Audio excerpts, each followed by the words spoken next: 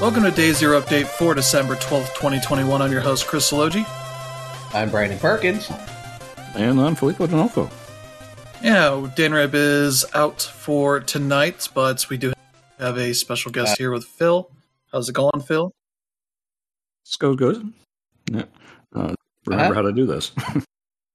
Yeah, so we got a bunch of stuff to talk about. The Game Awards takes up a good portion of the show. Yep. As is not too surprising, but we do have a good bit of other stuff here. Oh, yeah. Yeah, we got some dates for things. We got an acquisition. We got a death in the industry. Yep. We got Ubisoft doing a very stupid thing that nobody wanted them to do. And things are picking up on the Activision Blizzard front. So a lot of stuff going on this week. So before we get to that, we will be talking about what we've been playing. I'll kick it off here. I've been playing more Guardians of the Galaxy. I'm in Chapter 4 at this point, I believe. I might be in Chapter 5, I forget. They don't really tell you which one you're in until you beat it. So, but I have gotten out of the Hellbender section that is in the early parts that you see in the early trailers for that at E3 and all that. It's kind of the portion of the game they've shown for the most part in terms of trailers. So they're kind of moving on past that stuff. But yeah, that's still liking it a lot. The story stuff is neat and enjoying how they're kind of evolving things as we go. So that's been a bunch of fun so far. Let's see. Also been playing Halo Infinite, which is out now on Game Pass, the campaign version. Had a bit of a rocky launch because just the ability for people to get it was kind of a pain in the butt. Yeah, when Microsoft has to put out a chart to explain how and when people are going to get it, I think they're fucking up somewhere along where. Yeah, it seems like it should have been, one launcher for the multiplayer, one for the campaign to simplify things and let you preload the campaign because you couldn't. You had to wait for their updates, and they decided randomly, we're not going to put this out till 1 o'clock Eastern time. Yeah. 1 p.m. specifically. Which is that's a very weird time to do it. So yeah, I was at work, so I found out when I got home, there's just 3 gig updates I'm on PC Game Pass. And I was like, oh, cool. I'll download that. It seemed pretty small. Then I wanted to go play it a couple hours later. It's like, oh, you need to download this 27 gig update. It's like, oh, okay, well, my internet's not going to be it's not going to be too long. It's maybe about an hour at most for that. So that wasn't too bad. But then I played a good bit of it. It's 2 hours to get to the actual open world. So before that, you're playing a normal Halo sections. But now you have a grappling hook. Yeah. Which does not work like any other grappling hook I've ever seen in a game. So it takes a bit to get used to it. I'm used to Just Cause 2 rules, which is you jump off of it as you get to wherever you're going to. So if you're trying to get up on a ledge or side of a building or something, you kind of have a better chance of getting up there. Whereas here, a lot of times I just went swinging right under it. The thing I wanted to get on. Whoops. It has a cooldown too, so you can't just be like, oh, fuck that up. Let me fix it. Nope. Died a lot in the sections where they kind of tell you this is probably a good place to play it. That wasn't going so well, but they do kind of make those areas easier to kind of platform around in, so it's not too bad. But yeah, those early areas can be a bit tough at times. Because the campaign, the shooting in Halo is very much bullet spongy by design. You try to pop the shields on the tougher enemies, that kind of stuff. But the nice thing with the grappling hook is you can use it to pull stuff to you. So if you can recognize this is a gun I want, I can grapple it and pull it to me. Or if I see the little explosive canisters, I can pull them up to me and just throw them, which is the best use for it. You can clear out enemies pretty quickly with those things. Yeah. The fun part, so I got through that. that night on Wednesday, I think it was. Then I came back in the morning, and it no longer worked. The game, all I did was pull up a Microsoft Store page for the Xbox gaming service, which says nothing about what the hell happened and why is it doing this. Yeah. And I saw people like our reviews on the Halo Infinite page on the PC Game Pass is like, oh, you do this code to disable the gaming service thing or whatever to fix it. I was like, I'll just delete it and reinstall it. And that worked. Yeah. Which is like another 46 gigs or something like that. It's like a good bit of time there, just downloading like 70 gigs or so. And of course, of a 24-hour period to make Halo Infinite work. And it seemed like that was a very common issue. Annoyances on that. Because it seemed like one of the issues, it might still be an issue, is that when I go to the Halo Infinite page on PC Game Pass, it mentions like multiple editions. Now here, there's Halo Infinite, says I own this. And Halo Infinite, in parentheses, campaign, included with Game Pass. They're not separate things to install. Nope. Like the one is the multiplayer. It's not labeled the multiplayer. There's the campaign, which says like, oh, buy $60. Like, nope. It doesn't let you go back to the other edition. So it's like, what the hell is this page design? I see the PC version of the store still needs work. Oh, yeah. Okay. Yeah, it does. It's like you could have just made this simple. But Microsoft fashion, they want to get cutesy and made it more complicated. Because there's technically a free-to-play game and a campaign in the same package. Yeah. So just make them separate. It solves every problem. You don't have to update a thing for one if it's only for the other. Probably complicates things for them, but they've decided to go this route anyway. Yeah. So that's the Halo Infinite experience. The other part of it is you get outside the big ship that you're on at the beginning, get down to the Halo, and I wiped out all the dudes eventually. I went looking around, and there's collectibles. You can get some are like skill points that you can spend to make your grappling hook better or other things better. I don't know. It makes everything. It's like huge changes, but it's probably going to make the smooth things over as far as like cooldowns and all that kind of stuff to it. But I got that. I got some armor stuff that works for the multiplayer because, of course, you have to get some of that stuff in the campaign. Yeah, stuff that's easily missed. So, but they do kind of make a noise if you get near them. Yeah, maybe with the right gun. I don't know. But then I found a cool gun. I was like, oh, I'm just gonna get on this plane to this other area, and he drops it as soon as it gets on. It's like, this is a big fucking cargo plane for taking units around. We could fit this fucking gun on here. That was annoying, but that was where I stopped basically just getting up to this other area. Yeah. But yeah, it's still pretty good for what it is, just kind of getting used to the idea of an open world Halo and how that all works, especially with this grappling hook to it. But yeah, that's a pretty good time. I also been playing some Kart Rider Drift, which got announced at one of the state of plays. They're doing a beta thing right now, so you could sign up to get a code for it. It is a kart racer. Not too surprising. It's a little bit more complicated than a Mario Kart, but it's not too much more complicated. They do offer a lot of assist type of options, so you can have some like auto control stuff if you're playing with a kid, that kind of thing. So it seems to do pretty good on that. Has a battle pass in it. I think it's free, but they do have a premium version that you can't do until you do this like license challenge thing, which is very like Gran Turismo-esque, though. Like the challenges seem to all be centered around weapons, how to use them, that kind of thing. The pickups, so that's kind of neat. But they do have drifting corners that gets you drift enough, you get a free like boost power up, that kind of thing. They got some decent mechanics in there that looks to make it stand out a bit, and they're kind of doing their cosmetic stuff that's kind of trying to be like a Rocket League.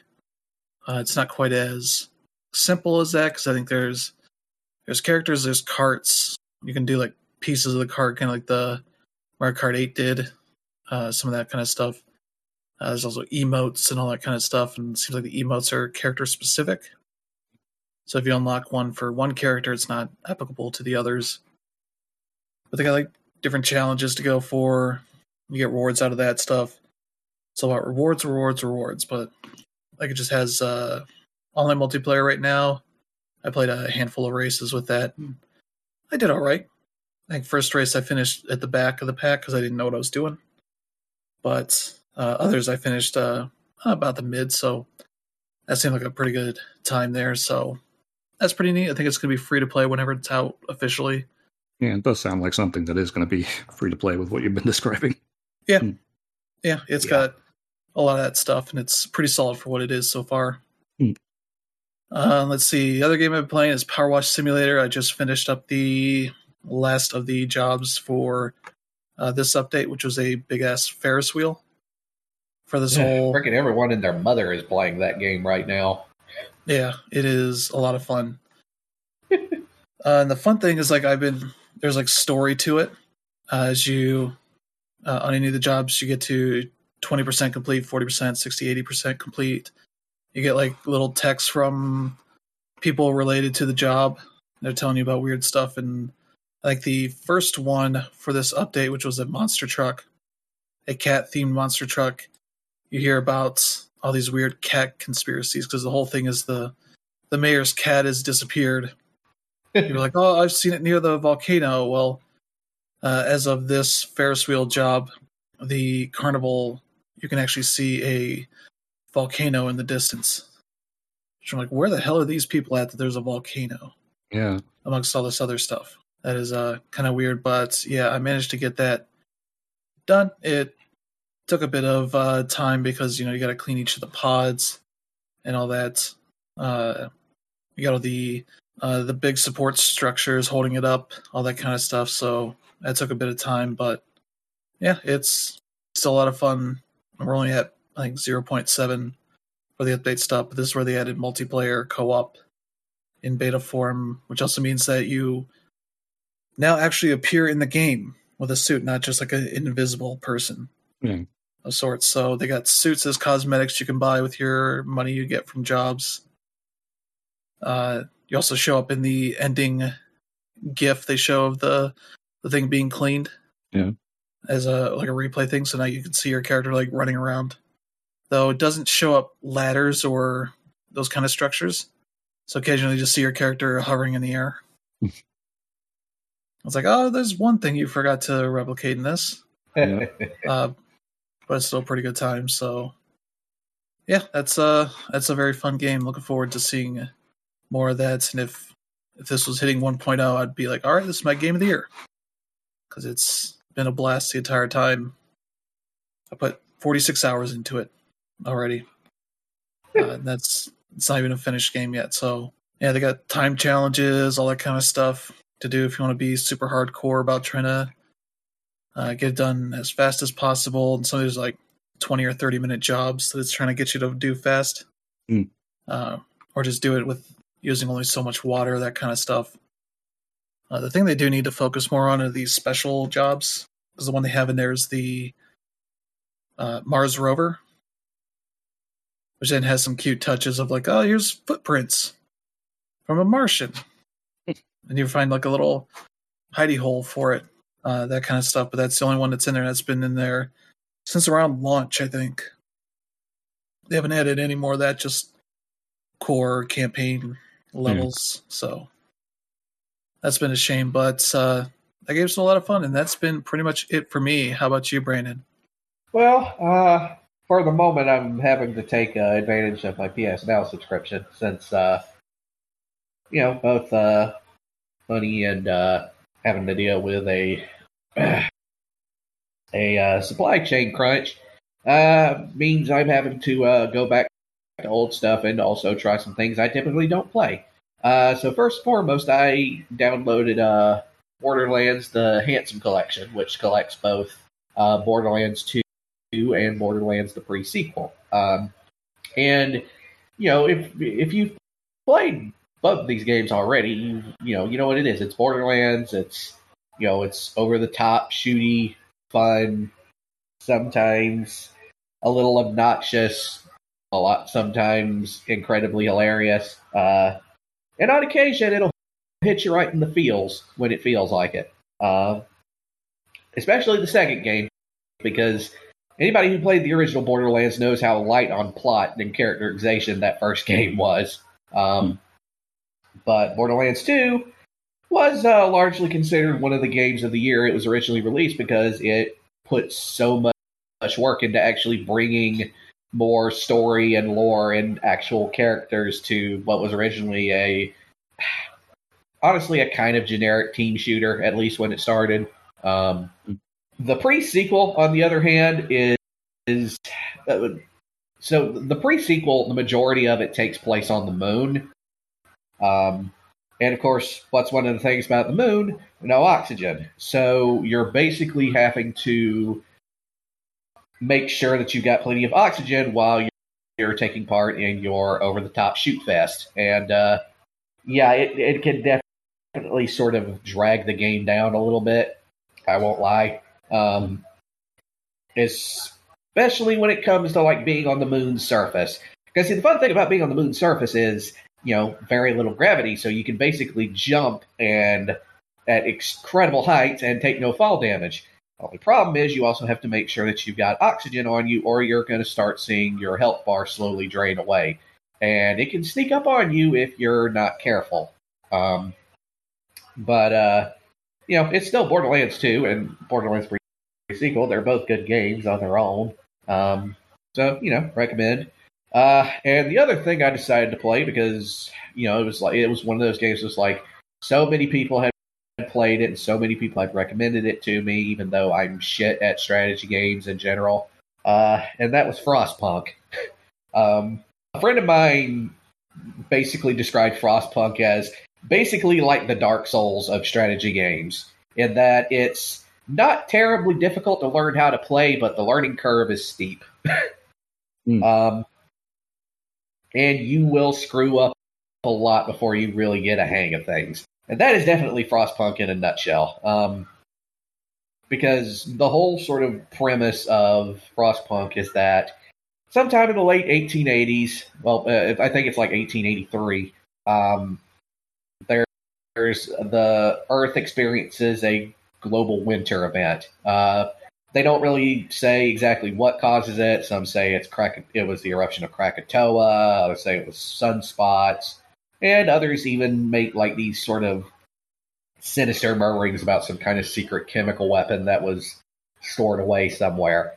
But basically, this means that now, global winter is now the thing, and now people have to basically completely restructure their entire lives in order to survive in it. And in the main scenario for Frostpunk, you found a new city after you and a group of other nomads leave London.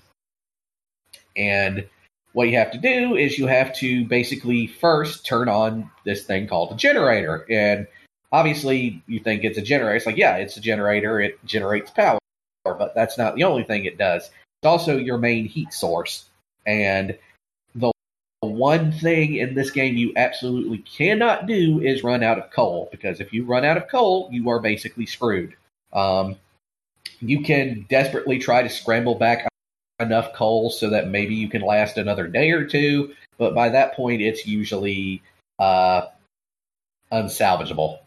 But of course, you can't just have the generator. You also got to build housing for people, and you got to build tents. But the thing is, people are going out when they're collecting resources, stuff like coal reserves,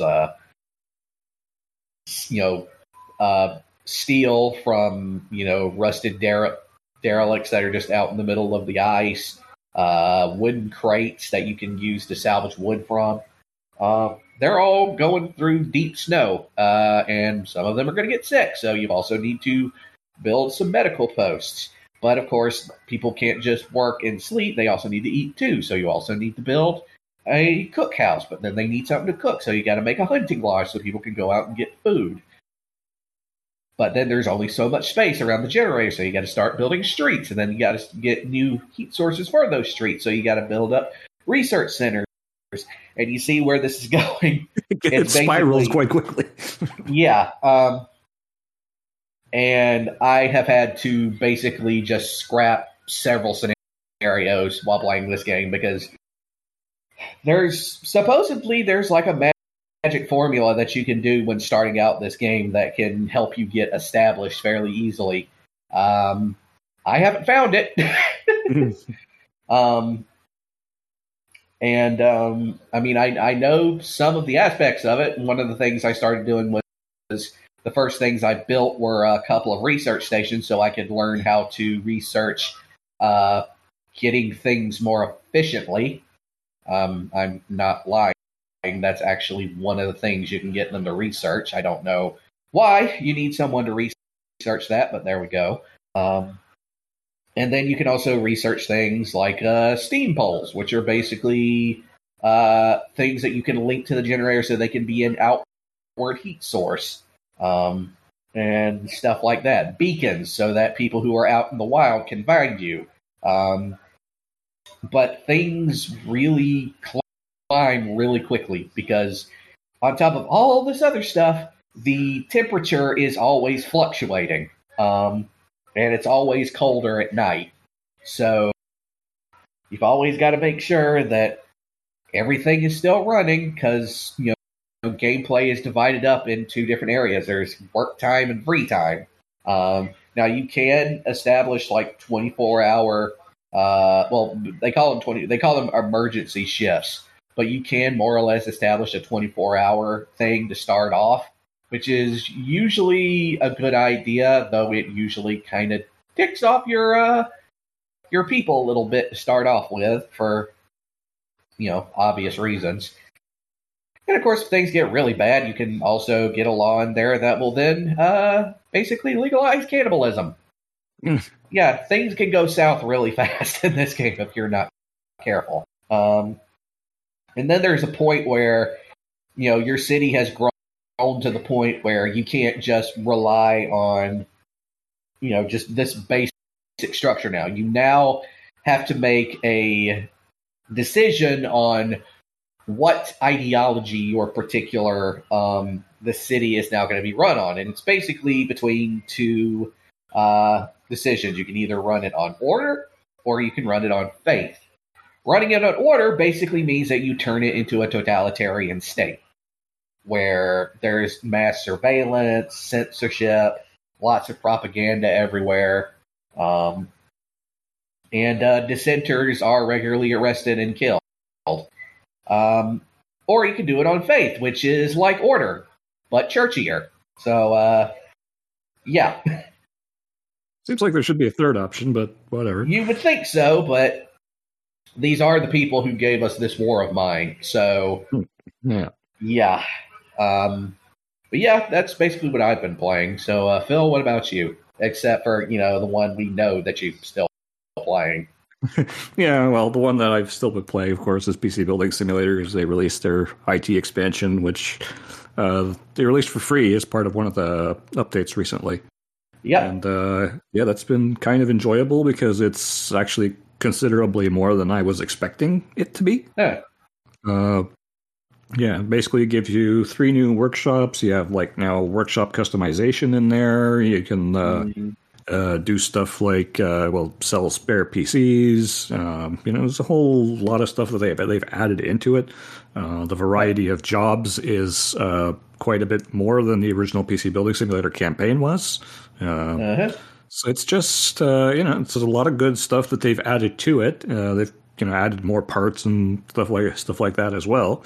But yeah, in this case, it's like it's a free expansion. They've given you a lot more for your money. Clearly, the acquisition by Epic has let them be a little bit more loose with stuff like that. So, it's seems to be working out pretty well for them. And I'm still playing it, and I probably still will be. So, it's been doing that. Other than that, I managed to find an Xbox Series S in stock. I was looking for an X, and it's up here. It's like still unobtainium. It's like you can't find them anywhere. Yeah. But there was an S there, so I got one of those. Yeah. I got a 1 terabyte storage card, which was expensive. So I got a 1.5 terabytes of fast storage on that, and I added a regular spinning hard drive to it for Xbox, 360, Xbox One, stuff like that. Yeah. Yeah. So I've been doing that. I added a 2 terabyte drive for my ROMs because I have RetroArch running on the Series S, and it runs amazing. So it's kind of like now an all-in-one emulation station that I can play like games from everywhere from the Atari 2600 up to the Xbox Series S in one. And yes, it actually does play PS2 games quite well. Takes them a good long time to start up for some reason. I think they're still working on that because I don't know what's going on there. But once it actually does start, it works just fine. So yeah, I've been enjoying that a lot. I've been digging into Game Pass because, well, kind of needed to. Came with got 3 months free, and then I added some more, so I got 6 months of Game Pass Ultimate, and I've been looking through that and seeing what's there. I downloaded Halo Infinite, but I haven't dug into that yet, so I plan to do that over the coming week or so. Yeah. I've been playing Tetris Effect Connected because that was there, and it's like, well, yeah, okay, I'll play Tetris again.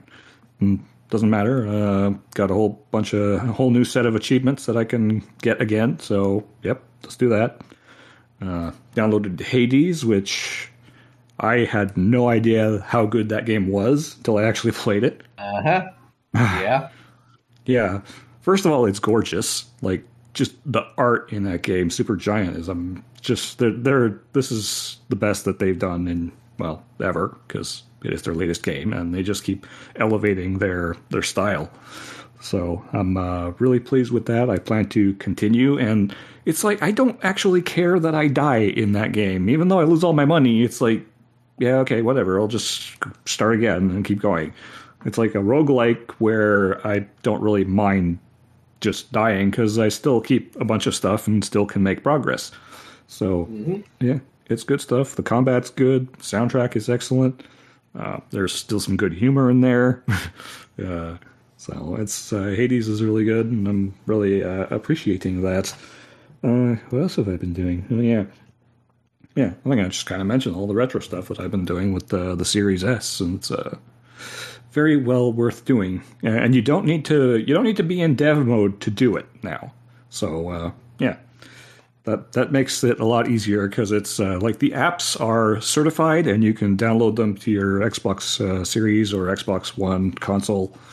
They don't have a public store page, but you can use the Edge browser, go to the GitHub page, and then hit download, and it takes you to a store page, a private store page, and you can install it from there. So yeah, so it's good stuff, and I am very pleased that I got back into the Microsoft ecosystem.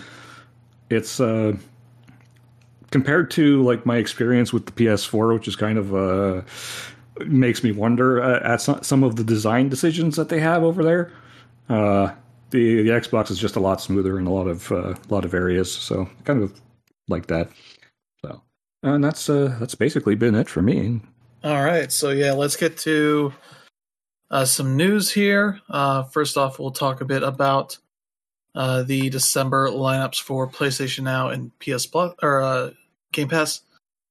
PlayStation Now has let's see, Grand Theft Auto 3, the Definitive Edition. It was mentioned that would be coming there this first week of December. Looks like it'll be there till January 31st. Yep. I played a good bit of this on the PS5, and it's probably the best version of the 3 games. Best of the 3 games in that collection, because it's doing a lot less than the others. Yeah, for that. And it seems like also Grand Theft Auto 3 in that collection was the one that kind of got the most time. So yeah, it's a pretty nice improvement. Just controls and all that. So yeah, you can check that out for about the next 2 months here. And yeah, that'll be a good one to check out. Let's see, they're also continuing the Final Fantasy train with Final Fantasy X and X-2 HD Remaster. Yep. And this, you can check out the first of the PS2 Final Fantasy games. Yeah. And the follow-up that is a bit mixed in reception, but depending on what you want out of it, it has some neat stuff there.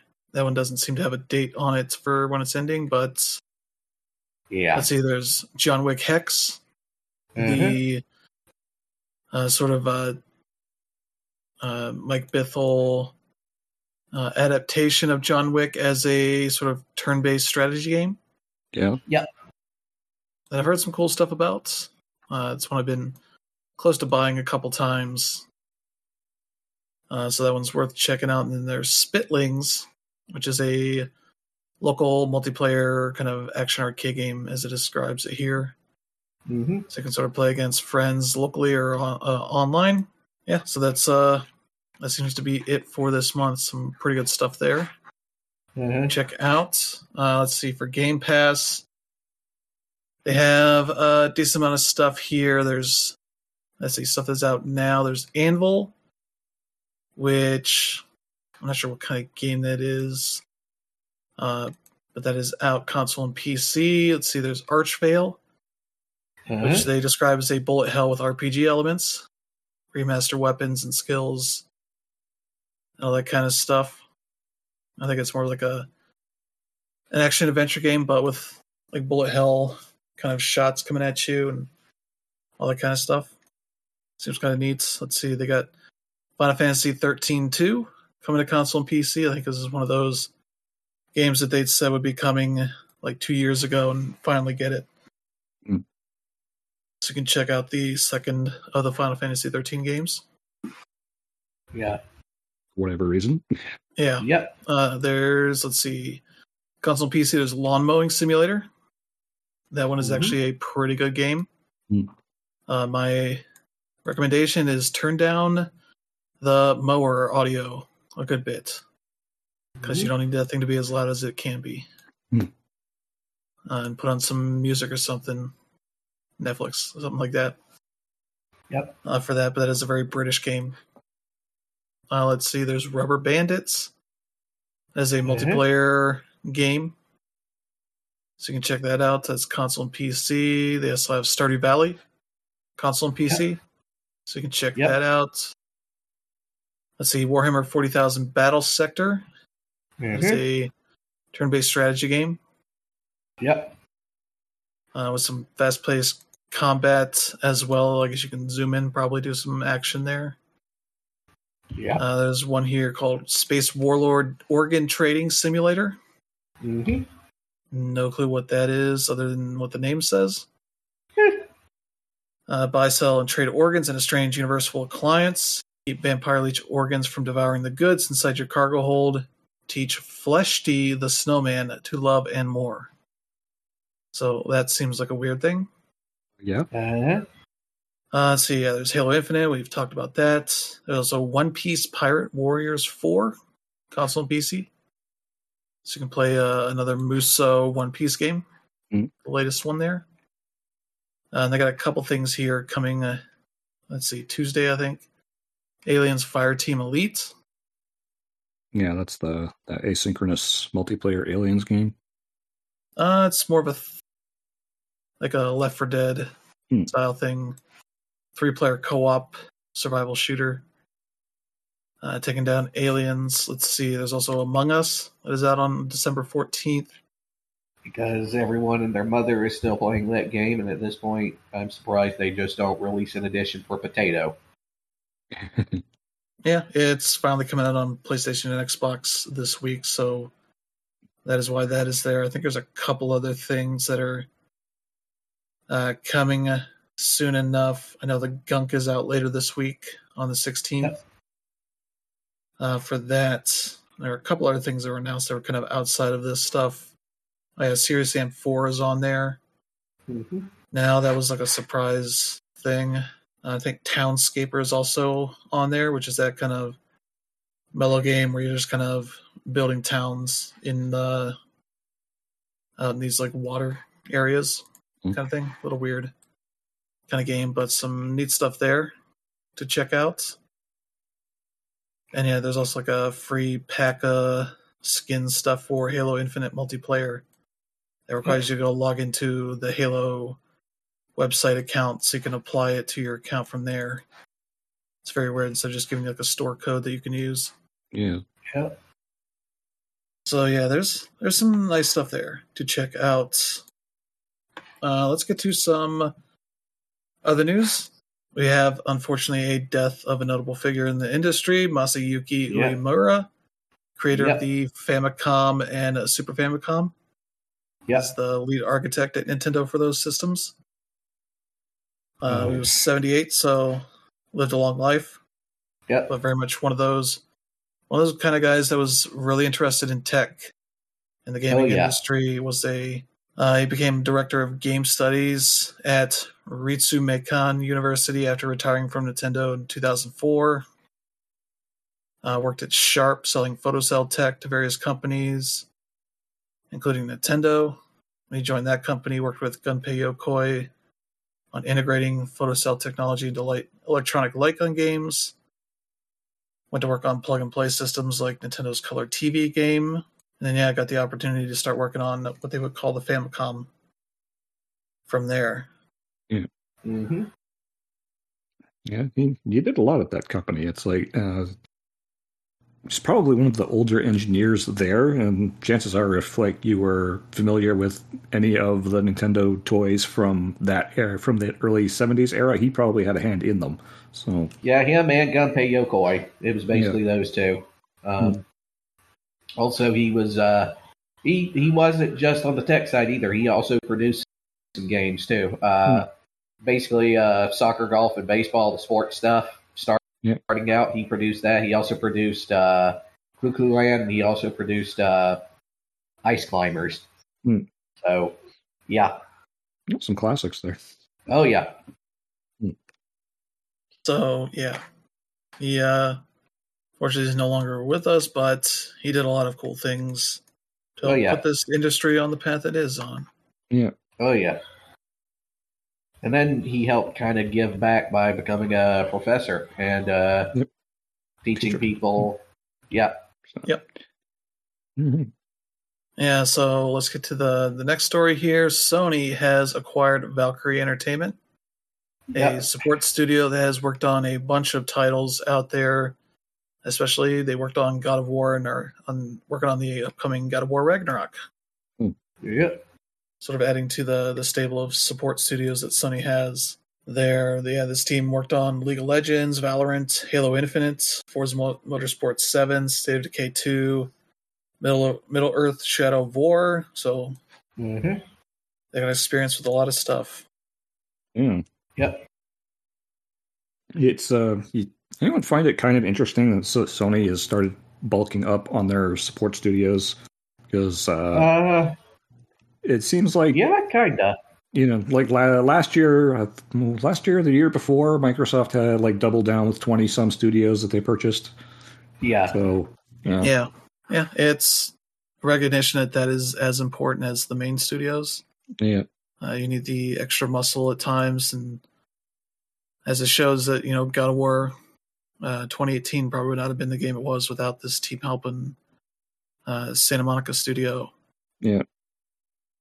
And the interesting thing about Sony is that if there's no projects, the support studios are kind of free to do what they want and pitch it. So sometimes they end up making their own games after a while. It's like working on whatever projects, and then, there's nothing currently going on, and we've got this idea. Can we do this? And they show a prototype, and it's like, oh, well, yeah, let's go with that.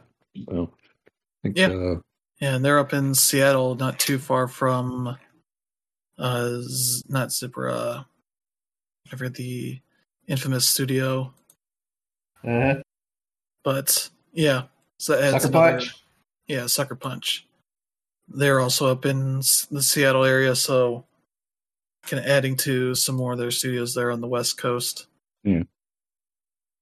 So yeah, there's that. Oh yeah, this one. People have been waiting for almost 10 years at this point for some sort of story expansion for Grand Theft Auto 5. Yeah. And Rockstar has finally listened to them. Yeah. Partly by announcing their first actual story expansion for GTA Online, which takes place a good bit after the campaign of GTA 5, with Franklin, who's a little bit older, as well as the infamous rapper Dr. Dre. Because, of This course. is something that had been rumored for a while that there was something going on with Dr. Dre and Grand Theft Auto. You're like, oh, maybe that's the new game. Something like that. And like, nope. It's a new sort of set of story missions for GTA Online. Features some of Dr. Dre's music, as well as some updates to the game's radio stations. So yeah, there's a bunch of stuff coming there. It'll be out December 15th. So it'll be Wednesday for people to check out. So yeah, that's neat that they're finally adding that, but also probably annoys the people who are like, GTA 6 when? Yeah. On the upside, basically, as being part of GTA Online is probably coming as a free update, so... Yeah, it is free. Got that going for us. Yeah, just pay them money to get cool vehicles or whatever to use during it, I guess. Yeah. Or go to the casino. Yeah. Actual casino. Yep. Mm-hmm. So yeah, that's a neat thing. And it also includes his first major music releases since his 2015 album, so I have some new stuff as well. Oh, nice.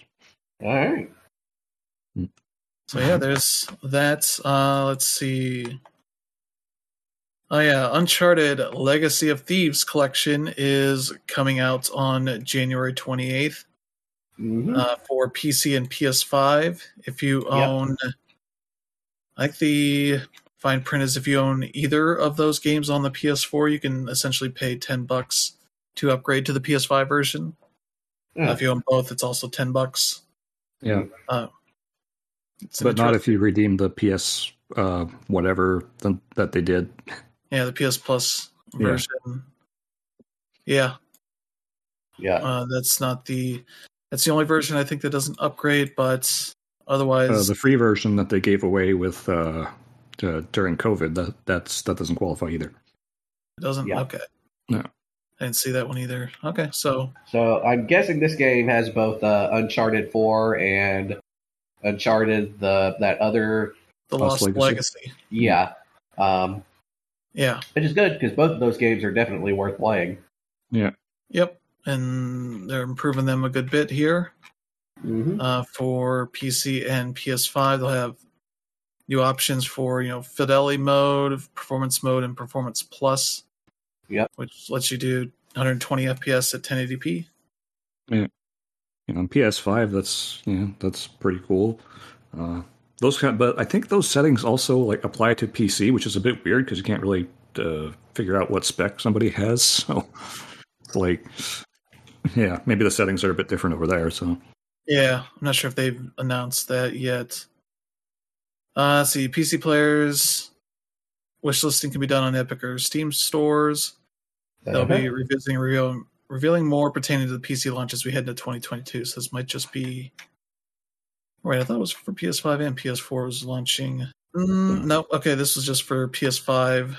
PS4 or PC will be a little bit later, but I assume that's when they'll reveal specs and all that kind of stuff. Okay. But it seems if you do get the game at launch or up to February 3rd, you get a free voucher code to get a standard ticket for the Uncharted movie. Yeah. It'll be out, I think, early February there. Yep. So you can check that out. It seems to be Australia, New Zealand, UK, or US. Yep. How that works. So, sorry, me. Yeah. It's filthy Canadians. You can't have that. Yeah, that's why you get a US account, and you go across the border for a few hours to watch. I'm not doing that. All right, so yeah, that's that. Looks pretty neat, especially for people that haven't played any of those games before. Though, it'd also be nice to have the other Uncharted collection on PS5 and PC. Yeah, yep. I'm sure that's coming. Yeah. Speaking of coming soon, the Nintendo Switch Online Plus expansion pack is getting another game in January for the Nintendo 64. It's Banjo-Kazooie. Yep. No date yet, just January. Yeah, January, which means they're willing to work with Microsoft. Yep. Yeah. They announced this a few months ago. Yeah. So yeah, that is that, but they're also kind of getting the worst version of the game. Yeah. Yep. Yeah, just getting the original N64 version. Yeah. Not getting the enhanced, the one that came out in the 360. Yeah. Yep. So yeah, that's the one thing you do get, I think, is save states. Yeah. The N64 does not have the rewind stuff. So you fuck up, you fuck up. Yep. Yep. But yeah, that's that. Oh yeah, this one, Edge of Eternity, is coming to the PlayStations and Xboxes on February 10th. Switch is getting it on February 23rd. Yeah. This is the sort of Final Fantasy-esque JRPG that was made by a studio calling themselves Midgar Studio. Yeah. Yep, in France. Yeah. So, I've had people who I've heard divided opinions. Some people like it. Other people think it's jank city. So your mileage may vary. This seems like one of those games that if it's on Game Pass, I'll definitely want to try it, but I might not want to spend $60 on it. Yeah. Yeah, I'm not sure how much it is. Let me see. Steam, it is $30. Okay, $30. On sale for $18 right now. So I assume it'll be like $30 on consoles. Probably. So not too bad of a price tag on there. They do have let's see. Yeah, Chrono Trigger composer Yasunori Mitsuda has done work on the soundtrack as well. So yeah, so music's going to be good. Yeah. So yeah, that seems neat. Another game in the dumpster fire of February releases. Yeah. Oh boy. Let's see. Also coming. This one was revealed after the Game Awards. Sniper Elite 5. It's coming to PS5, PS4, Xbox Series X and S, and Xbox One and PC. So you can shoot Nazis in the balls in 4K. It's just mutilating Nazis, just a good wholesome pastime. Yeah. Yeah, also due out in 2022, and it'll also be on Game Pass day one whenever they get a date for that. Yeah. So this is part of the late part of World War II, France 1944. Yeah. Yep. Part of a covert U.S. Rangers operation to weaken the Atlantic Wall fortifications along the coast of Brittany. Elite marksman Carl Fairburn makes contact with the French resistance. So they uncover a secret Nazi project that threatens to end the war before the Allies can even invade Europe. Operation Kraken. So I guess this game will be taking place in Vichy, France. Is that what it's saying? Seems that way. They say they have many real-world locations captured using photogrammetry. All right. Has some actual places out there. Oh, yeah. Okay, this seems like they've added stuff like zip lines. You can slide down slopes, shimmy along ledges, some advanced stuff for getting around that hasn't been on the series before. Oh, yeah. It seems like it has co-op as far as like an invasion mode. Yeah, you can join in as a Axis sniper and try to snipe the player character. I don't know why I'd want that, but whatever. They've also enhanced the kill cam. The trademark X-ray kill cam returns, showing you the true destructive power of each shot. Bones deflect bullets unpredictably, ripping a new path through enemies' bodies. Oh, yeah. SMG pistols can also trigger kill cams, including multiple shots in dramatic slow motion as you aim for the dreaded ball shot. Oh, yeah. Which I have definitely done before. Yeah. Oh, yeah. It is one of the most satisfying things, not only in that game, but gaming in general. And it does look awfully nasty. Yes. Oh, yes, it does. Remember when it was originally, you just shot them and they just popped like balloons? Yeah. Not anymore. Yeah. So, yeah, there's that. Let's get to some bad news here. We got a couple of bad news stories before we get to the Game Awards. Yep. Ubisoft, who had previously talked about in one of their financial reports, like, oh, we're working on some NFT stuff, that kind of thing. People were like, oh, no, this is something we don't want them to do. So they finally announced it and launched it. Ubisoft Quartz, based on the Tezo, whatever crypto thing, the proof of stake currency, which claims to be energy efficient. I was like, sure. But they are calling these NFTs digits, which are in-game weapons, vehicles, and cosmetics, which players can acquire in limited drops and sell freely via crypto wallets. And you can see what they are in that top image there. It is some boring-looking stuff. Yeah. The current one that I know of is this stupid helmet that. Yeah, it's a version of a helmet that's already in the game, but it looks super gray and boring, and it requires you to have played. It's only in the PC version. Requires you to have played over 600 hours of the game. Yep. I'm not sure there's anybody that has played that much of that game, but exactly. I might be wrong. Yeah, if I didn't mention, it's Ghost Recon Breakpoint that this is in. Yeah, a game that already had its own issues. That for being generic as all hell. Yeah. And not having the sort of AI group to go with you like Wildlands had, and being solely focused on a loot shooter aspect. Yep. That people didn't really want. They want to just get guns and shoot people. Yep. Yeah. And I think the first one was just free for the first whatever amount of people that could get one. And I believe they're just skins that have a number on them for the whatever number from the drop they are. That's the extent of the uniqueness to them. Yeah. Well, as you can imagine, the reaction to this has not been all of that positive. Yeah, and especially people have looked at the fine print on this stuff, which has some great stuff like, if the blockchain gets hacked and you lose your items, your SOL. We can't do anything about that. Yeah. There's a lot of other stuff like that. Unfortunately, I can't really blame them for that particular clause because that's just how that works. Yeah. So, yeah. But it's not really a system that, it's not really reading the room very well. It's that's not what their player base wants. Yeah. It's like, you don't actually really own the item. You own the rights to sell it or whatever, but Ubisoft also gets a kickback on anything that happens, and also it's like any other NFT, they're just stupid looking. Yeah. It's stuff that could easily be done on their own. Yep.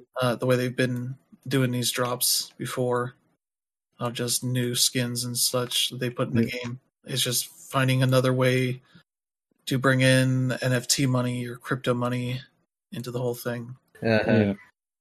Which is which, given the way inflation is going, actually might not be a bad idea. Yeah, but it's also it's really a stupid way of doing this stuff. Yeah, I mean, there are better ways of implementing stuff like that. So. Oh, yeah. It's the entire reason to have Uplay is this overarching network that can track what you're doing. If they decide to give you stuff in other games for playing the other games, they do that. Yeah. You get stuff in, I think it's Ubisoft Club now or whatever it's called, that's it's like, you played this other game. Here's some free tchotchkes to put on your gun. Because that'll make everything better. Yeah, so bad Ubisoft. Bad. Yeah. And it says a lot they did this for Breakpoint instead of, Far Cry 6 or any of their newer games. Yeah, or Valhalla, a game that people actually care about. Yeah, or Watch Dogs Legions, which nobody cares about. Yeah. That kind of stuff. So, yeah, that's that whole dumb situation. Yeah. 600 hours, that's ridiculous. Like the third one is 100 hours. Yeah. So, but let's get to Activision Blizzard, who seems like the worker group is on the verge of starting a union. They're actively working on that as the whole layoffs of the QA at Raven was pretty much, I mean, there was a lot of stuff that was the catalyst to this happening, but I think that thing with Raven Software is what really lit the fuse, so to speak. Yeah, telling those people, hey, we're going to get you better pay for months, and then be like, psych, you're fired. Yeah. It's not really a great thing to do in the middle of an entire crisis of the entire workplace. Yeah. Especially of a I was gonna say, especially with a line of jobs that typically gets treated like shit anyway. Just confirming that that's what Activision Blizzard actually thinks of those people. Yeah. Yep. Well, at least they're still on brand. Yeah. Yeah. And let's just also be completely honest here. The thing I took away from this was the fact that but especially it makes this stand out from other examples of people talking about unionizing in the gaming industry, is the fact that, one, they clearly have some veterans behind them who know what they're doing, because the first thing they announced was this strike fund. And people don't know what a strike fund is. Literally, a strike fund is a sort of, it's basically the union collection plate. It's when, when they're getting ready to picket or go on strike or whatever, or they're getting ready to form a union, and their paychecks might be on the line. This is so they can collect money to help work with expenses. Yeah. And you normally don't hear about that when they talk about unionizations and stuff, because a lot of times they'll strike first and then maybe the union thing will kind of fall through. No, they're in this for the long haul. And there's going to be union cards sent out. People are going to be signing them. There's probably going to be a picket line. It's about to get a lot worse for Activision Blizzard. Yep. Yeah, people have been walking out since that Raven QA news. That's sort of what this helps with. They've been doing the union cards for a bit. Yep. So much so that right afterwards, Activision Blizzard exec, who is this? Brian Bulatao. Yep. Also a Donald Trump crony that Activision Blizzard brought in as their chief administrative officer. Sent out an email basically being like, everyone at Activision Blizzard, we are working hard to create a more inclusive, supportive, and rewarding environment. And thanks to your input, we are making progress. It is the most pathetic thing I've ever read. It's like, please don't do this. We're gonna do better, which is like, you've had years to do better. Yeah. Yeah. How about we do this and then you do better? Yeah. Don't do this. We're a family. No, we're not a family. If this were a family, your kids would have been you would have lost custody of your kids, and you'd probably be in jail somewhere. Yeah, there wouldn't be the stories from the one woman that was talking about this stuff, being like, yeah, those of us that have had to, pump milk while we're at work, have had bottles stolen by men. Yeah, from the fridge because they couldn't have one just for their own milk that was locked, or a door that was locked, or had proper, setup so they could, plug in their laptop and, entertain themselves or work or whatever while they're doing it. All this kind of stuff. I was like, this is some fucked up shit. The most basic things you could do for these people is provide them some sense of privacy, and they can't even do that. No. Yeah. We are not a family. You are not our dad. You are not our granddad. You are the employer. We are the employees. That is the extent of this relationship. Yeah. Yeah. And it's like, oh, I've seen people are like, yeah, I signed my card after I saw that pathetic email. Yeah, that's the other thing. Yeah, I've seen several posts. Like they said, yeah, I watched this and that. I was on the fence about signing the card. Then I read this and I could not sign it fast enough. Yeah.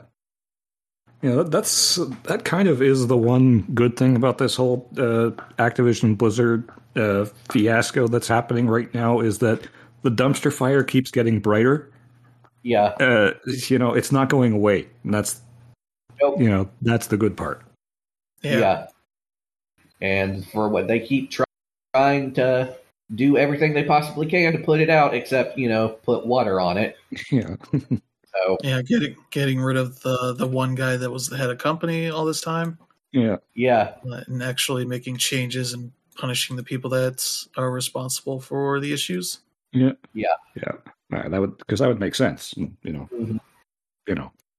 Yeah, instead they're gonna keep the guy that's been making them lots of money until he stops making the money.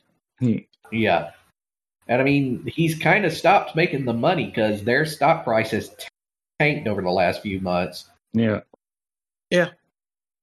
And Call of Duty is not what it used to be. Yeah. This year. Warcraft is still, bleeding players. Yeah. Yeah. So yeah, there's that Activision news. Then let's get to the Game Awards. I had quite a bit here of stuff. I've cut out a lot of the trailers. Just like, here's a new trailer on this game we already knew about. There's nothing really new about it. It's like there's a story trailer for Elden Ring, and it's like, all right, that's fine, but we don't need to have it on here because it's just a story trailer. Yeah. The only thing good about that trailer was that it was introduced by a pot. Yeah, Pot Friend. Yeah. If you saw the videos of them carrying Pot Friend away. Because he got too drunk on the hype. Yeah. Well. But yeah, we'll move through some of these stories here. The whole show I kind of thought was pretty good. I was entertained. Yeah. For the most part, it kind of needed some way of telling when you were going into an ad versus a trailer. Yeah. A lot of times, Dan Rib and I were sort of co-streaming and we're like, oh, what is this? What is this? Oh, wait, no, this is just nothing. Yeah. Yeah. The best part was Nintendo constantly having commercials for their games. Yeah. Yep. To annoy the people, are like, oh, we're going to get a name for the sequel to the Breath of the Wild. No. Yeah. Or we're going to get, a Splatoon 3 trailer. And it's like, no, the closest you got is a trailer for games that are come out next year or in the future. It's like, these games exist. Have fun. Yeah. Nothing new from Nintendo because they don't need this show that much.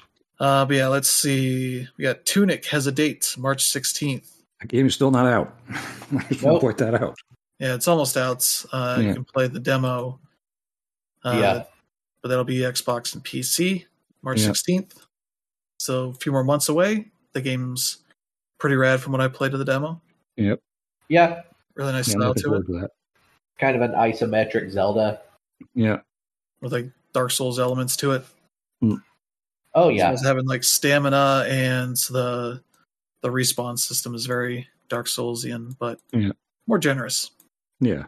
Let's see, there's a Texas Chainsaw Massacre asymmetrical multiplayer game. For reasons. Which makes some sense. Go ahead. I mean, they already did this for Friday the 13th, didn't they? Yeah.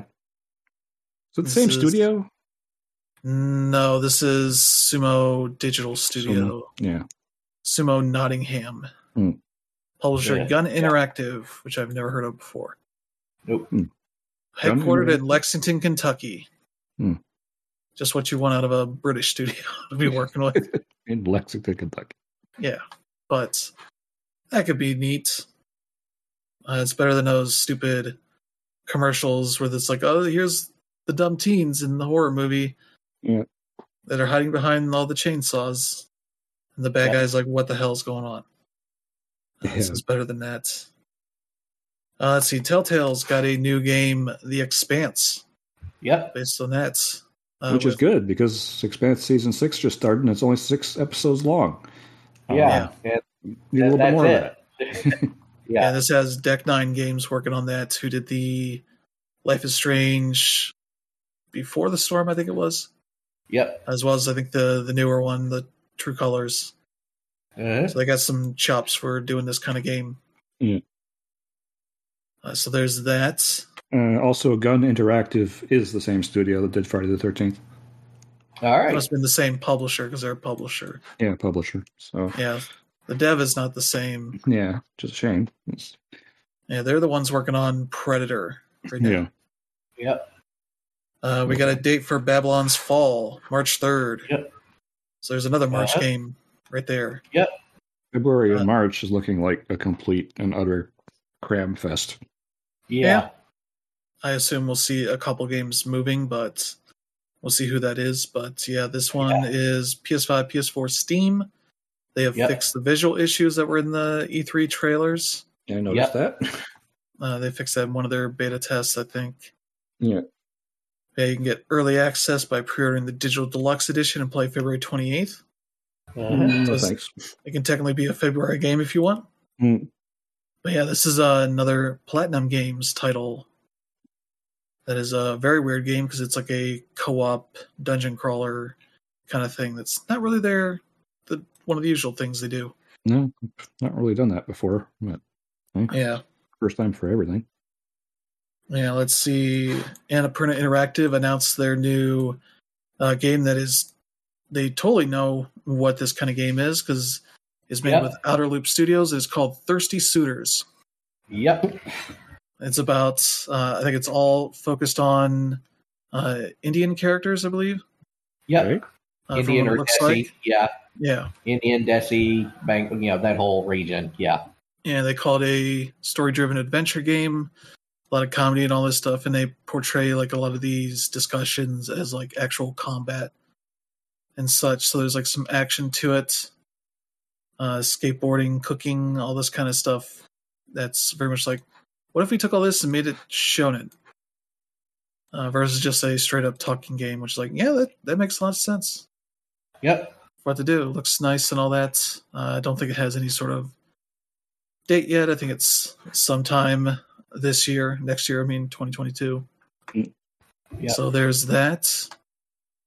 And sort of the end of their pre-show stuff is that they announced that Persona 4 Arena Ultimax is coming to the PS4, Switch, and PC March 17th. Again, another March game. Yep. This one, the fun thing is only one of these platforms has the game that is a follow-up to. That's the PC. Yeah. PS4 and Switch do not have access to any sort of Persona 4 version. But it'll be $29.99. There's no word on rollback netcode for this. But if you are just there for some more Persona 4 story stuff, you can check that out. Yeah. Well, that's kind of how they were trying to sell it, but, Yeah. But it's like you need to put Persona 4 Gold on these platforms if you're trying to sell this. Yeah. But there's a hilariousness if it's another Switch Persona game that is just a spin-off, a follow-up to a game they don't have. Yeah. So yeah, there's that. I'm just double checking stuff here. Yes, Steam has, Steam achievements and trading cards, dual audio, Japanese and English. I assume it has all the DLC and all that. So it also includes the original Persona 4 story, Persona 4 Arena story. Yeah. So you get both of those games. This one's a nice one here. Have a Nice Death. It is a 2D action roguelite game that's kind of similar style to like a Death Junior. Yeah. But is not that. It is going into early access in March. Again, March. Just for PC. But yeah, you're playing like a little death dude. Yeah. Where he plays an overworked death whose employees have run rampant, completely throwing off the balance of souls and his vacation plans. In order to restore order, you'll have to grab your trusty scythe and show your employees who's boss by killing them. So, alrighty. So yeah, there you go. Great way to boost workplace morale there. Yep. It's got to do it somehow. So yeah, that's that. We did get our first gameplay trailer for Senua's Saga Hellblade 2. Oh, yeah. Like a bit of time there, and I had no idea what I was expecting for this, but it wasn't a weird Attack on Titan horny thing. No. Nope. This naked giant just crawling around. You set him on fire that causes him to go nuts. Yeah. As you got other people, whereas the first game was all kind of just Senua. Yeah, Senua and inside her head. Yeah. So. This whole thing takes place in her head. I don't know. Mm-hmm. But it looks good. Yeah. They were very, very keen to point out the fact that this was all in-game footage. So yeah. We'll see about that. Yeah. Yeah, and I'm curious sort of if there's any autonomy in some of this stuff versus just being kind of a scripted sequence to go through. I'm sure probably the stuff that they did show was more of the scripted stuff, you know? Yeah. Because it looked like a lot of set pieces. Yeah. But hey, you can set a big naked giant on fire. I guess you could set his dingle on fire, but it didn't seem like it was going too well for him in that area. Anyway, so yeah, there's that. Let's see. Oh yeah, we had this Star Wars Eclipse thing show up that was very confusing as to what it was. Yeah. Thought it might be the Ubisoft thing or maybe another EA thing. It's like, oh, this is a Quantic Dream game. I was like, oh boy. It was like, yeah, like they didn't show it until like the very end of the trailer, and then you look down and it's like it says Quantic Dream, and I'm like, oh no. Yeah. And it's like, oh, this I guess is technically called the High Republic era. Which for normies, it means it's set just before the prequels start. Yeah. As the Republic has sort of increased their influence throughout the galaxy. Yeah. And then the traitors start to become unhappy and rebel against them. And that's where episode 1 starts, as they start their invasion of Naboo. Yep. The Separatists, you mean? Yeah. Yeah. The Trade Federation. Yeah. There's a lot of interesting stuff in it, stuff you don't typically see in a Star Wars game. Yeah. But again, we have that elephant in the room, Quantic Dream, which... Yeah. I'm not sure how I feel about that, because it's weird because none of Quantic Dream's games are particularly terrible. They're just not great. They're overly artsy and up their own ass. Yeah. So that is the word you were looking for. Yeah. It's like... My hope is that they can try and keep David Cage's influence at least to a minimum. Well, I don't know why you would work with Quantic Dream if you don't want David Cage. Yeah, David Cage. He's kind of them, you know. Yeah, mm-hmm. It's kind of a weird thing. No platforms or dates or anything. Just it exists. Yeah. Who knows when or where it's going? On the other hand, I mean, it's very obvious. Like, I have to give David Cage his due because it's very obvious that he is a very big cinema buff. So it's possible that actually working on a Star Wars title might well suit Quantic, instead of them trying to work on a property on something of their own where they have to basically come up with everything. They've got kind of a framework to build on, you know. Yep. So yeah, it could end up being good. And they get to tell a story that has not yet been told in games, an era that has not been really represented that much. Yeah. Though it's more of a recent era of sorts, I believe. Kind of start with like a book that's called The High Republic. Yep. Yeah. So let's see. Next we got Monolith Productions is working on a new game. It's Wonder Woman. She finally gets her own game. Yep. Nobody saw that coming. Nope. Yeah. I believe it is supposed to be a single-player open-world action game, an original story in the DC universe. Yeah, as it allows players to become Diana of Themyscira in the fight to unite her Amazon family and humans from the modern world.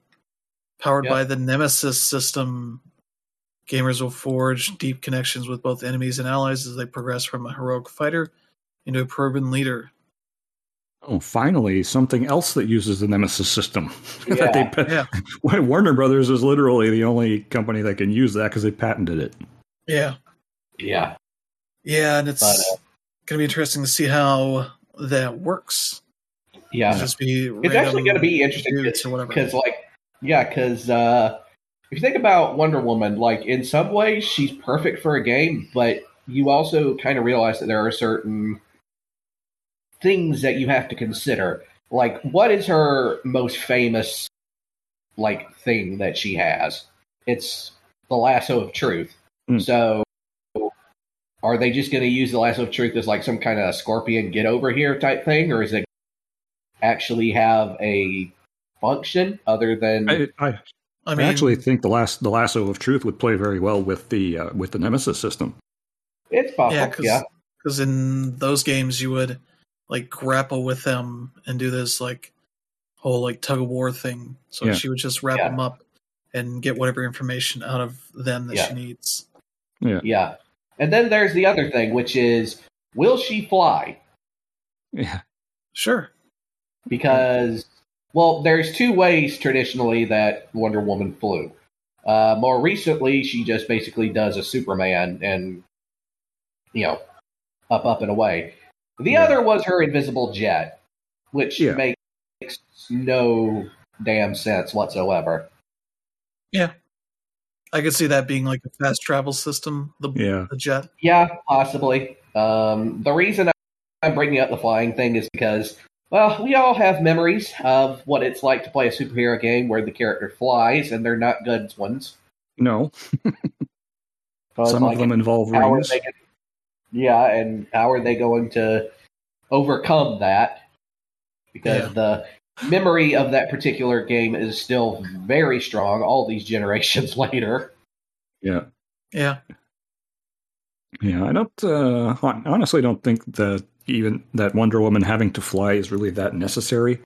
So, not really. I mean, it would be nice, but if it's going to pose problems mechanically, you could get around it. You could just. I mean, like Chris said, you could just turn it into a fast travel system. Yep. Yeah, because let's face it. I mean, if somebody's looking up and sees Wonder Woman just sitting there, going through the air, I think they're going to know what's up. Yeah. I don't know. These are video games. Characters don't have great necks. Yeah, it's like, yeah.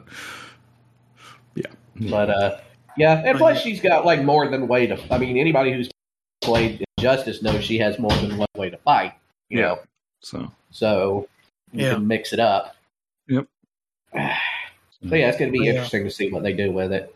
Yeah, it's going to be a while, too, apparently. Yeah. Yeah, there's no date or platforms for that. I assume it'll just be the new consoles. Yeah. Probably. But yeah, then that was followed up by a long-awaited sequel, Alan Wake 2.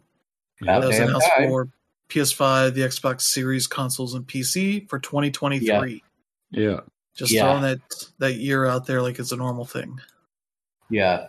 But they did mention afterwards that it's going to be a straight survival horror game versus the more action-oriented first game. Yeah. Oh, the more action-oriented second. There was another Alan Wake game that came out after it called it American Nightmare. That was a little bit more action-oriented. The first one was very much a survival horror game. And a very tense survival horror game, might I add. Yeah. To a degree, but it was a lot of shooty. Yeah, there was a lot of shooty stuff. Where this one, I assume they are going to go a little bit less on that. Though all this trailer had is like, here's Alan, and it's like going through different versions of reality. Yeah. Then apparently he's still stuck in Bright Falls. So yeah. But I'm sure you'll see some stuff in Control and whatnot. Yeah. Well, probably. I mean, at this point, it's inevitable they're going to cross over. Yeah. Well, they already did that in Control with the second. But I mean, That is what I call the Alan Wake expansion. Yeah. Because they're trying to make that all one universe of weirdness. Yeah. So there's that. Yeah, it seems like they aiming for more information next summer. So I assume Summer Games Fest. Yep. E3, Summer Games Fest, whatever. Yep. Mm-hmm. Let's see. The next one that made a lot of people mad, Final Fantasy VII Remake Intergrade, is finally coming to PC on December 16th, later this week. Yep. And it's on Epic Game Store. And it's also going to be $70. People are still mad about that. Yep. Oh, yeah. Like, yep, okay, I got the Epic Game Store. I have stuff on it. I play stuff on it. That's okay. China can have my information. I don't mind. Yeah. Also, they're going to know you're an anime nerd. Yeah. Yeah. So. I mean, what at this point, what's the worst they can do? Drop my Sesame score. So, yeah. I'm not too worried about that. But yes, everybody knew that this game was eventually going to be coming to PC. So, and it's coming to EGS. Yep. And they're charging $70 for this. Yeah, but it includes the expansion. So. Yeah. But PC people aren't used to that. They don't want to pay more for the games. Yeah. And the Epic Games Store doesn't necessarily have great foreign currency support for other countries. No. So that's definitely something that is an annoyance for people. Yeah. Well, it has great foreign currency support. It's just that you never... sometimes you don't know what currency you're going to be paying in. Yeah, it's not necessarily paying the equivalent as we would pay in the U.S. Yeah. So. Which is kind of the issue for some places. Yeah, they just kind of do a straight conversion, basically. So, yeah, whatever it ends up being, it ends up being. If they charge $70 US, it could end up being over $100 somewhere else. So it's like, yeah, especially if their currency isn't doing so well, where that's even more money compared to what they normally make. So that's kind of thing. But as I've seen people say, it's like, I've waited 2 years for this. I'll just wait another year. Yeah, like, so it shows up on Steam, and then you can buy it there. Yeah. Timed exclusive, folks. Yep. It has 4K support, HDR support, X input, direct input, keyboard, mouse. Plus the highest spec PCs can see performance up to 120 frames per second. It's like, that's PC for you. Yeah, that's what PCs do in 4K. If you got a big ass video card. Yep. So yeah, there's that. Then we got to find out what the first game out of Boca Games Studio is. It's from the creator of Silent Hill, Keiichi Toyama. Is a game called Slitterhead. Yeah, and it looks exactly like what you would expect the creator of the Silent Hill franchise game to look like. It has completely these weird batshit insane. These weird people monsters. Like, what if a human turned into a praying mantis? Bones and all. That's a thing that just happened. Yeah. So that's very weird. They also got the composer. Yeah. Is also working on this as well. So there you go. Yeah. Yeah. And also they feel like they picked the name Slitterhead so it looked and sounded close enough to Silent Hill as they could get. No, not really. Oh, it does. Slitterhead. Silent Hill. SH, all that kind of stuff. Yeah, maybe. Hey. But also, I'm pretty sure this dude got some inspiration from that anime Parasite because, some of the weird, head, separating and stuff coming out is very Parasite-y. Yeah. Well, yeah. I mean, don't get me wrong. It's definitely not my kind of game, but I'm definitely into the fact that this is happening, and the original creators of that series are getting back and doing what they want to do finally. So instead of having to work under Konami. Yeah. So. But there's that no date or platforms for that as well. Yep. Yeah. And a bit of news here that is not a surprise, but surprised that it took this long. PUBG Battlegrounds is going to go free to play January 12th. Yep. Yep. On all the platforms. Uh-huh. Also, I want to acknowledge that the name is PUBG Battlegrounds, as in PlayerUnknown's Battlegrounds. Battlegrounds. because PUBG is now the brand, even though the BG in that means Battlegrounds. Yeah. So they've run themselves into a weird place. Yep. Or did you just forget what PUBG stands for, like what GOG used to stand for? Yeah. Well, it's GOG now. It's not. Yeah, no, it's I mean, it's an ATM situation. It's an automatic teller machine. Yeah. Yep. But yeah, that'll be going free to play after 5 years, which is wild. It seems like if you, let's see, they're introducing Battlegrounds Plus, an optional premium account upgrade that allows players to access a variety of new and exclusive in-game features. All players will start a basic account that offers access to most game features. They can upgrade for a one-time fee of $12.99, and you get like bonus G coins, XP bonus. Let's see, career medal tab, ranked mode, custom match functionality. I think it's some of the stuff that CS:GO has been doing, where you sort of pay for a premium version upgrade, and you get access to like ranked mode, that kind of stuff. Yeah. But see, players who purchased and played PUBG Battlegrounds before its transition to free-to-play receive the PUBG Special Commemorative Pack. Includes an automatic upgrade to Battlegrounds Plus. That was what I was wondering. They're not going to pick the people who already paid for it to pay for it again. Yeah. So that's at least they're not being complete scumbags. No. Yep. But yeah, there's that is happening here. Oh, yeah, one of the better announcements, Cuphead's the Delicious Last Course launches June 30th. That's finally coming out. Yeah. I love that the whole studio went completely all in on that and just went for it on stage. Yeah. Yeah, they had a nice performance that was very old-timey style of music. Also love they call the new area DLC Island. Yeah. As in Delicious Last Course Isle. So there's that. The trailer also really well done with puppetry in there. Yep. So they got the style on point. Yep. And I won't be able to beat many of these things. No. So there's that. Yeah. And you have to wait till June to get your ass kicked in it. So yeah. I do like that they definitely punted that as far as they could to give themselves enough room to make it in time. Yeah. And this is after a delay already. Yeah.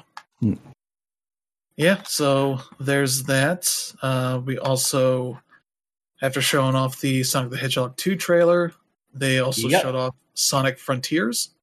Yeah, that's right. And it is the first open world Sonic game. Which, here's the thing, that could either be amazing or it could be the most wonderful of disasters. Yeah. Well, we have no clue because they didn't show anything but Sonic in an open world. Which might want to tell you something.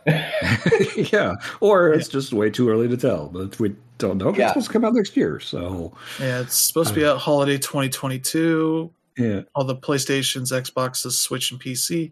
There is only there is a sort of Sonic fan game that's out there that's like a 3D open world, or at least like what a prototype of one would be. And it's not Sonic X, it's something else. And it there was one made in Dreams that was like that. Yeah, and it was an absolute trash fire. Yeah. But yeah, they are. Because here's the thing: Sonic's whole thing is he's got to go fast. It's basically, from the very first Sonic game all the way to the present, it's basically been a roller coaster that you can kind of control. Yeah, but in the original Sonic the Hedgehog, they break that in the second area. Yeah. Where you have to slow down because you're going to run into lava or whatever. Yeah. So it's like, how are you going to... And that's already... that is already kind of janky on its own. And don't get me wrong, Sonic 2 is still considered a classic for a reason. But bringing this to... I mean, we've already had 3D Sonic games in the past, a bunch of them. And without fail, almost every single one of them has some kind of jank with them. Yeah. And keep in mind, those games largely take place on a straight plane. Yeah.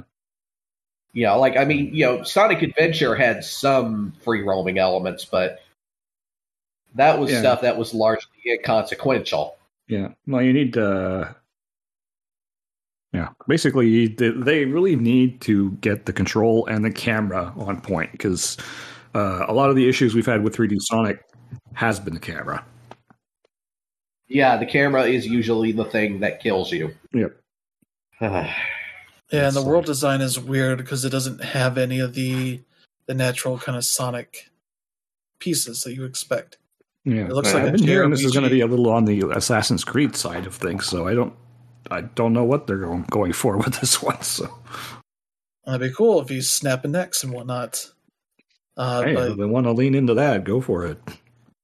Yeah, just the whole area. I mean, they already tried.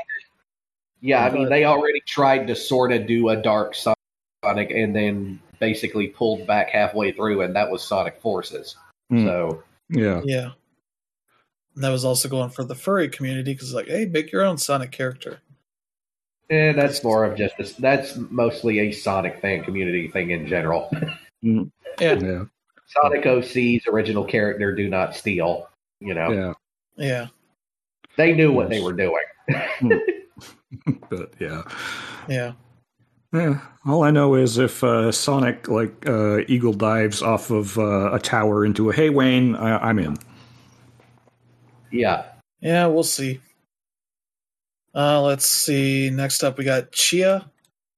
We got a good gameplay trailer, and that it'll be out in spring 2022.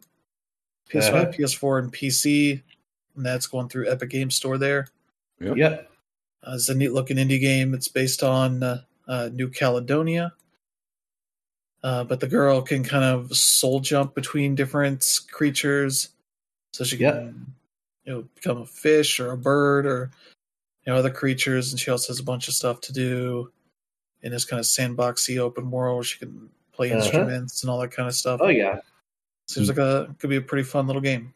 Yeah, it looks pretty fun, relaxing time. Yeah.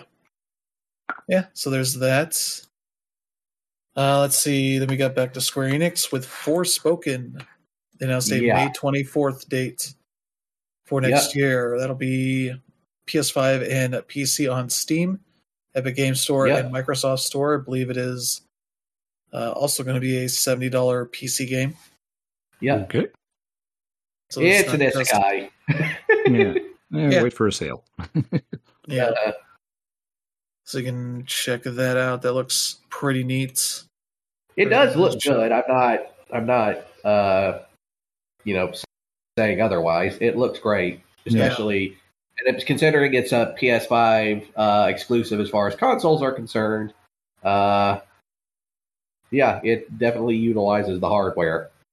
Yeah, I just kind of want to see some gameplay, some better gameplay. Yeah.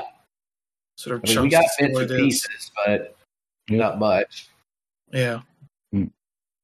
But there's that. That one's at least not a March game like a lot of these other ones have been. Mm-hmm. Yeah. And then we got a surprise here, Warhammer 40k Space Marine 2. Yeah. Finally happening 10 years after the last title in this series for PS5, Xbox Series, and PC. Yep. It's an next-gen exclusive here. No date or anything like that announced, but just more of that kind of third-person shooter stuff. Yeah. If there's one thing I want out of this game, it's that I would like Games Workshop to make more of an effort to show people that the Space Marines are not necessarily the good guys. In the Warhammer 40k universe, there is really no good guy in 40k. Yeah, that world is kind of fucked. The reason I bring it up is because there's a very large contingent of neo-Nazis who are a fan of that particular game and universe. It got so bad recently that they basically, Games Workshop themselves actually had to put out a statement because apparently, I can't remember, I think it was in Catalonia, there was a guy who showed up there who was like straight up just wearing like open like neo-Nazi symbols on his clothes. And it was like even there was like, look, we gotta say something. Yeah. The reason nice to see Tim Willits at least. Yeah. The reason I bring it up is because here's the thing. How much of 40K's marketing is based around the Space Marines? I don't know. There's a billion games in the 40K universe now. It's like it's not a huge slice, but yeah, it is like there. This will get a bulk of it more than most of the others. Yeah. It's also going to be on console. That's kind of the problem because they've always, for years, they've sort of given the image of the Space Marines in this sort of vaguely propagandish image, and we live in an era where irony is dead. Yeah. Yeah. But yeah, that is the thing that is happening. Yep. Let's see. Okay, our next thing here, also coming out of the nerd territory, there is a new Dune game, Dune Spice Wars. It is a 4X RTS game.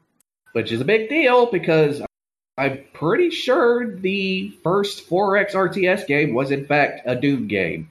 Way back in the day. Maybe. I don't know. Well, there have been like 4 actually decent Dune games, so yeah. Christ. I'm trying to remember what for the piece. I'm trying to remember what the name of the one I was talking about was, because I've played it and it was amazing. But yeah. Hold on. I'm trying to remember because the games. Yeah. That was the one I'm thinking about. Yeah, okay. The one I'm talking about, it was just called Dune. It came out in 92. Yeah, that was what I think actually the first RTS in period. Yeah, that's what I was trying to say. It was the first RTS game ever produced for anything. Yeah. So the idea that they're going back to the strategy well for Dune is it's good news. Yeah. Well, it makes sense. That's kind of what made it famous. It's what the zeitgeist is right now. So yeah. And the 4X elements make sense for Dune because, well, you're building an empire. That's how that works. Yeah. Yeah, and so it'll hit early access sometime next year. Mm-hmm. And it's also from the developers of Northgard, which is sort of an indie RTS game that I heard some good things about. Yeah. Well, I watched that Dune movie that came out recently, and it's good. So watch that. Yeah, good. I think the one issue I think some people had is like, why did this have to be divided into 2 movies? Yeah. Well, and then you actually watch it, and then you realize, oh, wait, they have to do this in 2 movies because they already tried to do it in 1 movie, and it was a dumpster fire. Yeah. It's like you get to the end of that movie, and it's like, oh, we're only halfway through the story here. Okay, like, now that makes sense. Yeah, and one of the actors of that movie, Zendaya, shows up in the last 10 minutes. Yeah. Like, oh, where's she at? Where's she at? It's like, oh, she's at the end. Yeah. Because her character is not really a first half of the story character. Yep. No, so she's going to be until Paul gets into Arrakis, it doesn't really, that particular storyline doesn't really take off. Yeah. Also, they kill off a bunch of the characters, so it's like, oh, okay. Oh, that's just Dune in general. Yeah, that just happens. But it's like, we got all these big actors, but they don't make it past this movie for some reason. Yeah, that Dune was doing that long before Game of Thrones. So yeah. But let's get to the next thing here. Yeah, Among Us is coming to VR, PlayStation VR, the Meta Quest 2, and Steam VR. Okay. That is going to be... Actually, to be honest, I'm kind of surprised that hasn't been a VR game yet. Yeah. Because it would be perfect for VR. Yeah. Well, apparently. And then also, I'm like, and then also, I'm kind of surprised they haven't just made a version for Potato yet. That's coming. Though this thing only hit big about a year and a half ago. Yeah. So their ability to make a new game is not necessarily super easy. Yeah. Well, once they did break big, they just started porting it to everything. So they've been using that money wisely. Yeah. They have not been selfish about it. That's true. Yeah. And it's just now getting to PS4 and Xbox. So yep. There's that. So that's going to be happening. No date yet, but 4 to 10 players. Now you can do your tasks physically. Yeah. Versus just weird little mini games. Yep. So it'll be fun to see like people actually acting out their attempts to prove it's not them or whatever. Yeah. So that'll be fun. Let's see. Telltale related, there's a developer of former Telltale devs, Dramatic Labs, announced that they are working on Star Trek Resurgence for PS5, PS4, Xbox, and PC. Spring 2022. Be third-person, choice-driven adventure game, so in that Telltale style. Yep. And it seems had at least a very good what is Leonard Nimoy? I don't know if it's actual lines from some show or movie or whatever, or what, but it sounded a lot like him. So much so that I don't think that was him. I think that was the new actor. Yeah. Yeah. They did a good job with that. Yeah, Leonard would have had to have been involved with this project for some time if that was possible. Yeah, but I mean, they could have pulled lines. Yeah. They needed to. They could have, true, and pitched it. Yeah, it seems like this is set shortly after the events of Star Trek Nemesis. Wholly original story, but feature appearances by familiar characters. Yeah. Yeah. So that seems neat. Yep. Yep. All right. Also watch Star Trek Lower Deck. Yeah. Okay. Zachary Quinto is the guy I was thinking about. Yeah. Okay. Yeah, it didn't sound like him. It sounded like Leonard Nimoy, but they followed that up with a new game from Epic, published by Epic, made by Iron Galaxy, called Rumbleverse. It is a battle royale game with a lot of sort of beat 'em up and wrestling infused into it. Free to play. They just had a first look like beta that just ended yesterday. I didn't realize that because I tried to start up today. I was like, why the fuck isn't this working? Yeah, we're done. Sorry. It's like 2 days it was open. I was like, oh, that would have been nice to know. Let's see, PS5, PS4, all the Xboxes and PC. Early access launches in February 8th. I think it's like a $20 entry for that. But yeah, 40-person. Hey, you can get like you find books essentially that give you new moves. So you can get suplexes. You can suplex people off of buildings and all this kind of wild and wacky kind of stuff. That's just very silly and ridiculous. And like it says, the makings of a game that will do really well. Yeah, I mean, this could be the next Fall Guys, Or, yeah. Which conveniently Epic also owns. Yeah. Yeah. I mean, Epic needs another Fortnite because that's well. I mean, that just rebooted for season 3. So yeah. And let's be honest, that game is never going to be finished. No, I mean they're just going to keep iterating on it. Yeah. So the upgrade to Unreal Engine 5 for Fortnite also affected the Save the World stuff too. Yeah. So that looks and runs better for people. Yep. And I mean, this would be one game that I would be worried about if it wasn't for the fact that Iron Galaxy was attached to it. Yeah. They have some pretty extensive experience with fighting games, so they could pull this off. Oh yeah. And I've seen some footage of it, and it looks really fun. Yeah. This might be like one of the battle royale games that I actually play. Yeah. Yep. Yeah, it's fun. Like they have the shrinking circle, but if you get outside of it, you don't take damage. You get like a 10 count. Yeah. Like if you get knocked out of a ring in wrestling. Yeah. So it's like there's a lot of fun touches there. Yep. So let's see. Yeah, we got a few more stories here. Crossfire X, the shooter that Microsoft announced a few years ago at E3. The campaign is finally happening. It's out. It's February 10th. Made by Remedy. Remedy's the one making the campaign. So that is finally coming out. I think the multiplayer is already out. Yeah. And the campaign's only on Xbox because there's a PC version, even though it's only for Koreans. And okay. it's like, we don't need that over here. We got the multiplayer, and I don't think people have been too thrilled by the multiplayer on console. No. So I don't know. So they gave the campaign to Remedy, which explains what they've been doing for the past year and a half or so. Yeah. They've been working on that. Doesn't seem too Remedy as far as being weird, but seems like a fairly straightforward shooter campaign.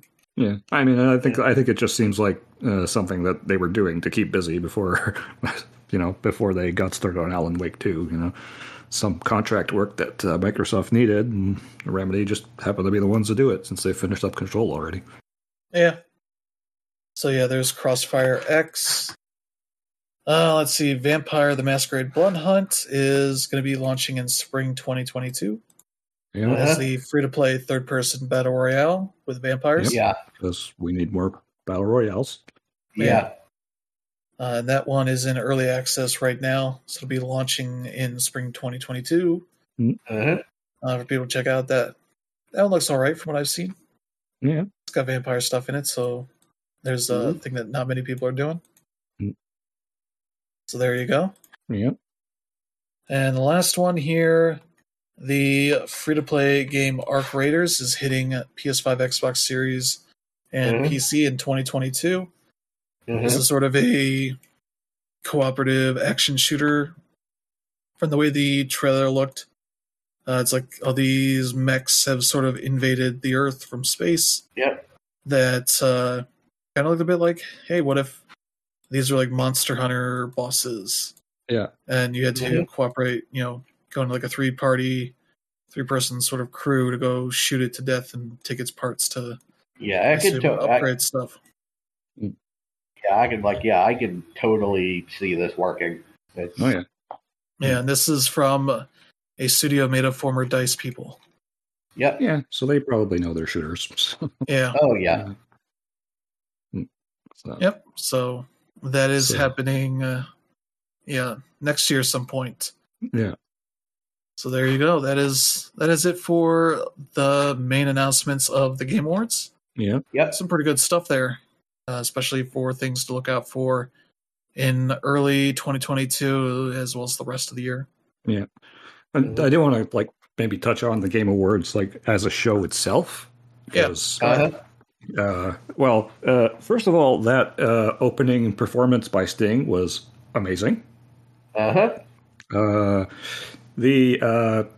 kind of one of the things I've noticed about the musical performances of Game Awards this year. It was actually really good. You had Darren Korb, Ashley Barrett, and Imagine Dragons doing the Bastion soundtrack. So that was really good. And then I really liked Jeff Keighley trying to play Keep Away with the microphone from Joseph Fares, but not knowing full well that he would have to give it to him at the end of the show because it takes two one Game of the Year. Yeah, because he remembers what happened the last time somebody gave Joseph a microphone. Yeah. And it happened again.